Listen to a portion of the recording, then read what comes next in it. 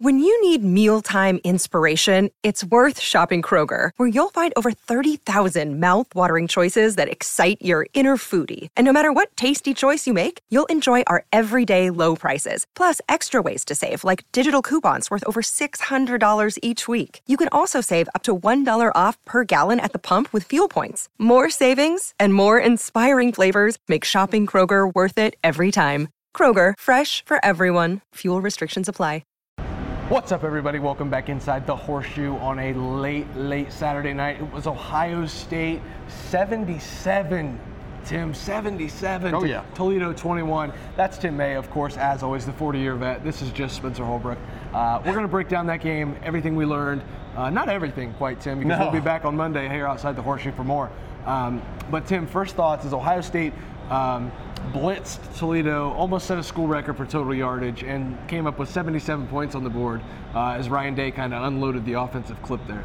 Yeah, what a weird start to this game, though, because Ohio State comes right out of the chute, wins the coin toss, takes the ball. I think they won the coin toss, but anyway, they took the ball, something Ryan Day has rarely, if ever, done as the Ohio State head coach, because all week long he was telling his players, and his players were talking back to him.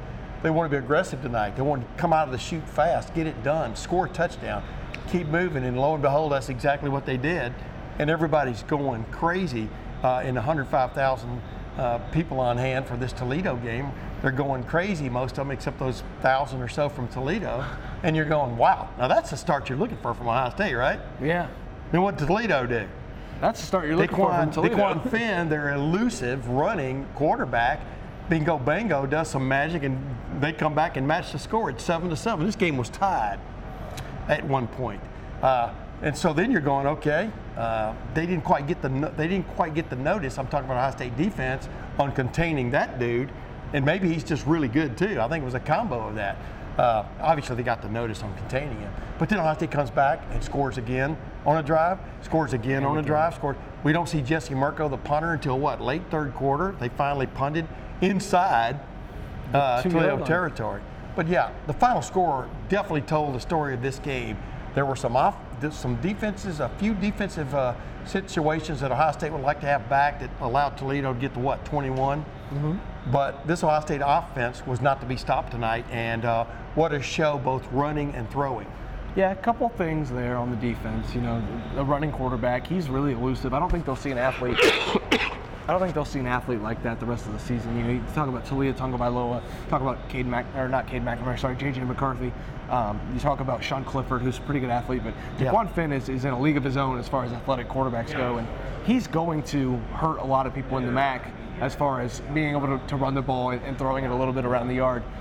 So I don't think Ohio State will really take too much away from that, other than that they have to be better against a mobile quarterback. Contain. Because, you know, who could they see eventually? Maybe a Bryce Young.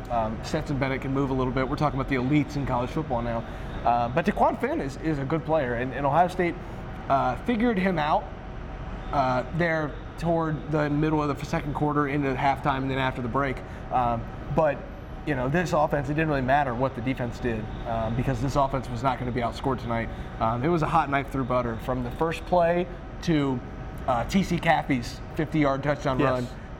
You know, it was just, again, a hot knife through butter, Tim. This offense could not be stopped. Yeah, and one of the things that stood out for sure, you know all the obvious about the great stats for C.J. Stroud, again, over 350 yards throwing. I'm sorry, I still have a lingering cough from my whole situation with my cold this past week, so if I cough, pardon me. But, 5 touchdown passes. Marvin Harrison Jr. and Emeka Egbuka picking up where they left off a week ago, showing that, yes, Jackson Smith and Jigba and Julian Fleming coming back gave them a full Zone 6 room this week and for this game. But clearly, Marvin Harrison Jr. and Emeka Egbuka have established themselves as two of the better receivers in the country. Yes. So that's what they have going for them into their league opener next week against Wisconsin. But one of the things that really stood out was kind of what happened last year a lot, but Ryan Day says it's not exactly the same thing, but Travion Henderson got in, showed some promise early in that game, and suddenly he's standing on the sideline like he did many times last year without his helmet, which means he's not going back in the game.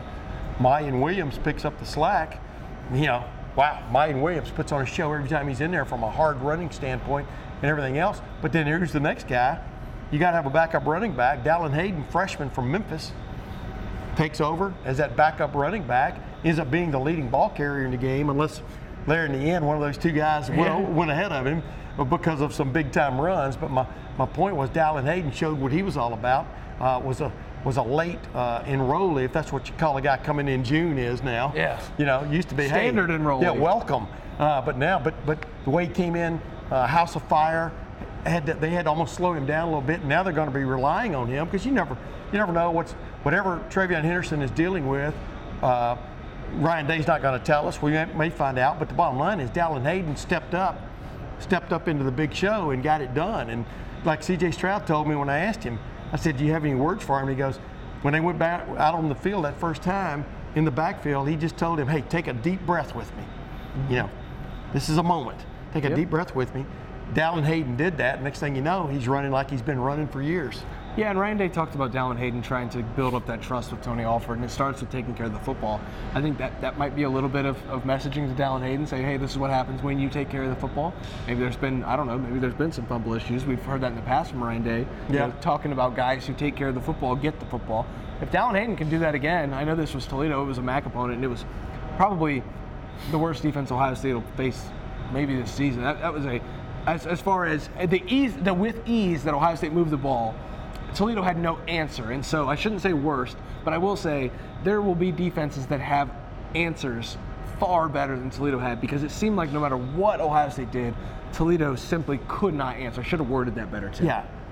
Toledo's defensive line was actually pretty good in my opinion. Yes. Well, I think a combo here tonight is Toledo hadn't played anybody until tonight. Yep. They were number 4 in the country in total defense. So people kept talking about that all week, Not like anymore, that mattered. Not anymore. They had played Massachusetts and Long Island, who couldn't put a team together between them and still beat Toledo. So that's how they had warmed up for this game. Ohio State had beaten Notre Dame and had beaten Arkansas State, where that whole revamped team that was. They were ready for a grizzled defensive line. But what you saw tonight is what I've been, and obviously it was against a 32-point underdog. But what you saw tonight is what I've been expecting from this Ohio State offense from the get-go, and I expect to see it through the year. Maybe not on this big a scale. They only finished 13 yards short of the school record for total yards. I mean, it's crazy tonight what went on in the fourth quarter. But what you saw was, I think, is going to go down as maybe, when this year's played out, the best offense Ohio State has ever put on the field from a balance standpoint, the ability to beat you running and throwing the ball with some studs at several of those positions. And it came to fruition. Too bad for the Toledo Rockets, it came to fruition tonight. Tim, when you combine the offensive output that Ohio State had tonight and the dual threat, if you will, I think he's more of a runner than a thrower, so I will call him a running quarterback. You combine those two factors, the Ohio State offense not being stopped and the quarterback that Toledo jogged onto the field, for each possession. Ohio State fans won't like this because they want to see perfection of this defense. I'm almost going to give this defense a one-game reprieve or pass. It's harder to play defense when your offense is doing what Ohio State did. It just naturally is. You know that you can give up a little bit. Also, DeQuan Finn was a guy who wanted to put on a show. I'm imagining that was a good audition for some quarterback role in the Power 5 next year. And so those factors... That's an interesting point. Those factors all together, it might not be what Ohio State fans want to hear, but I think it's what people need to hear, is that you naturally don't play as well defensively when you know that your offense is going to score again. We've seen that so many times in the past. And so for this defense to give up 21 points with the amount of possessions that Toledo had, you think about the amount of times Toledo got the ball back, and to only score on 3 of those possessions, you only even get close on 3 of those possessions. They didn't even sniff the red zone on any of those other possessions. Yeah. I thought that was impressive from the Ohio State defense to rally, and from that, with 11 minutes to go, Toledo had 7 points in the first quarter. Yeah. In the final 55 minutes of this game, Toledo had 14 points and only 2 drives that even looked like they were assembling anything sort of offense, and that's impressive from this Ohio State defense, whether there's things to improve or not.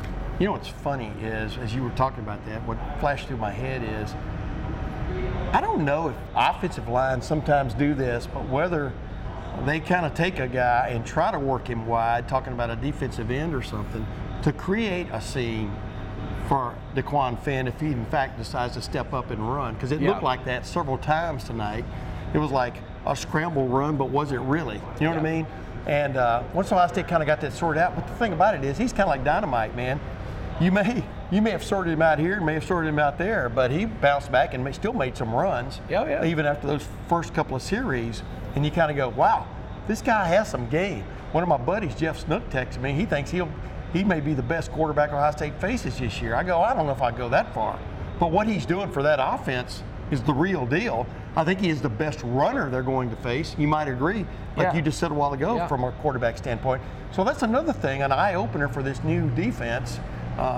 There's some plays they definitely want back. 21 points is no laughing matter, no matter how you give them up.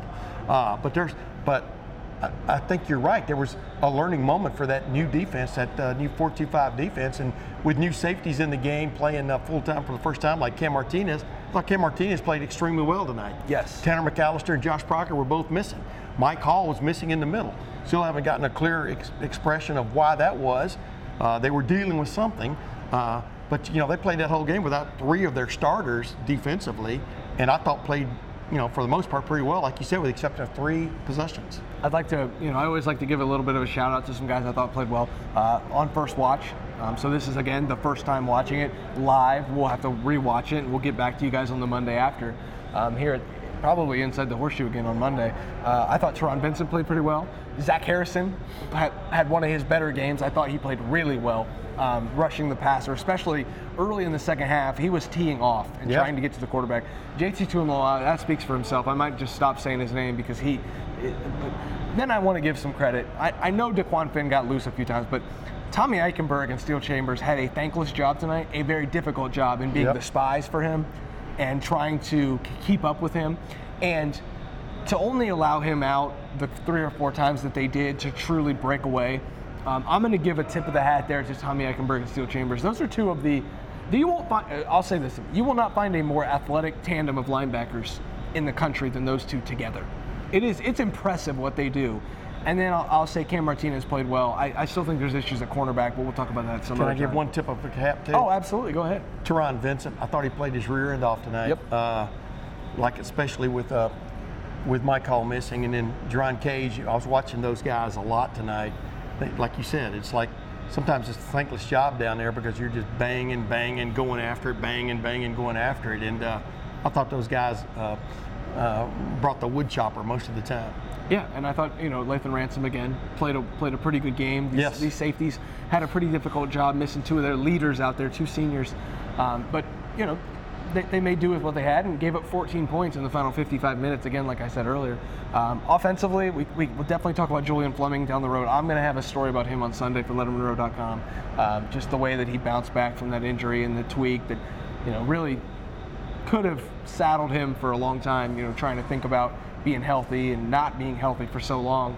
To come out and have 2 touchdown catches, 1.5. I think that was a catch. He thought it was a catch for sure. Hey, they gave it to him. It's a touchdown catch, ladies and gentlemen. It's official. It is official. To have Jackson Smith-Njigba back on the field was huge for Ohio State, whether he had a big impact or not. We saw him line up in the backfield tonight, and then you had a touch pass to Miyan Williams. Guys, I promise you're going to see Jackson Smith-Njigba in the backfield this year. And then the tip of the cap of all tips of the cap. The man C.J. Stroud is on a different level. Ohio State fans, please appreciate C.J. Stroud. He is so gifted. He puts the ball in crazy places. That throw to Cade Stover over the middle, where he could not have handed the ball to Cade Stover any better.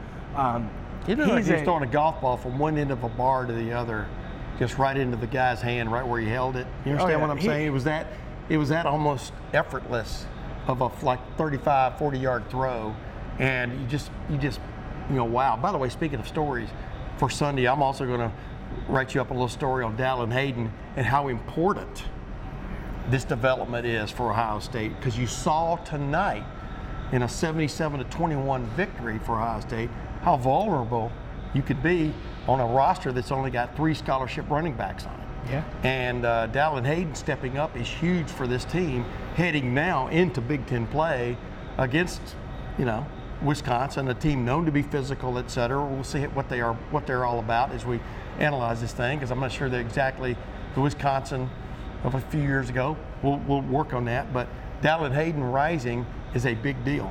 Yeah, a couple housekeeping notes, Tim. Cameron Brown went to the locker room. Didn't see much of him after that. We'll have to get some updates on him. The Buckeyes are a little banged up right now, Tim. Mike Hall, again, didn't play. Tanner McAllister, Josh Proctor didn't play. We'll try to get as much information on Travion Henderson as we can, but I'm pretty sure the Buckeyes are going to be really coy about that one. And as you know, Taraja Mitchell was ruled out tonight. Yeah. You know, the guy who jumped over the shield last week. And then Jordan Hancock, they keep hoping they're going to get good news from him from a hamstring standpoint. Keep reminding people his and Jackson Smith and Jigba, all hamstring injuries are not created equal. Jordan Hancock is dealing with a fairly, tough situation. We'll see how that goes, how that develops. So, those are the housekeeping notes from Ohio State. 77. I can't believe I keep saying that. Toledo 21. That's Tim May. I'm Spencer Holbrook. Make sure you check us out on the Letterman Row website, the Letterman Row YouTube channel. Hit the subscribe button, the little bell down below to get the notifications when we post videos, which is about daily at this point.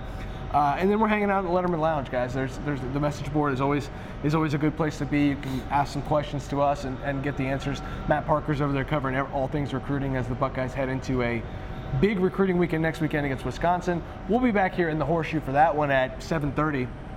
That's Tim May. Again, I'm Spencer Holbrook. Thanks for watching. Thanks for listening. And we will see you on Monday by the Horseshoe. It's time for today's Lucky Land horoscope with Victoria Cash. Life's gotten mundane, so shake up the daily routine and be adventurous with a trip to Lucky Land. You know what they say, your chance to win starts with a spin. So go to LuckyLandSlots.com to play over 100 social casino-style games for free for your chance to redeem some serious prizes. Get lucky today at LuckyLandSlots.com. Available to players in the U.S., excluding Washington and Michigan. No purchase necessary. VGW Group. Void where prohibited by law. 18+. Terms and conditions apply.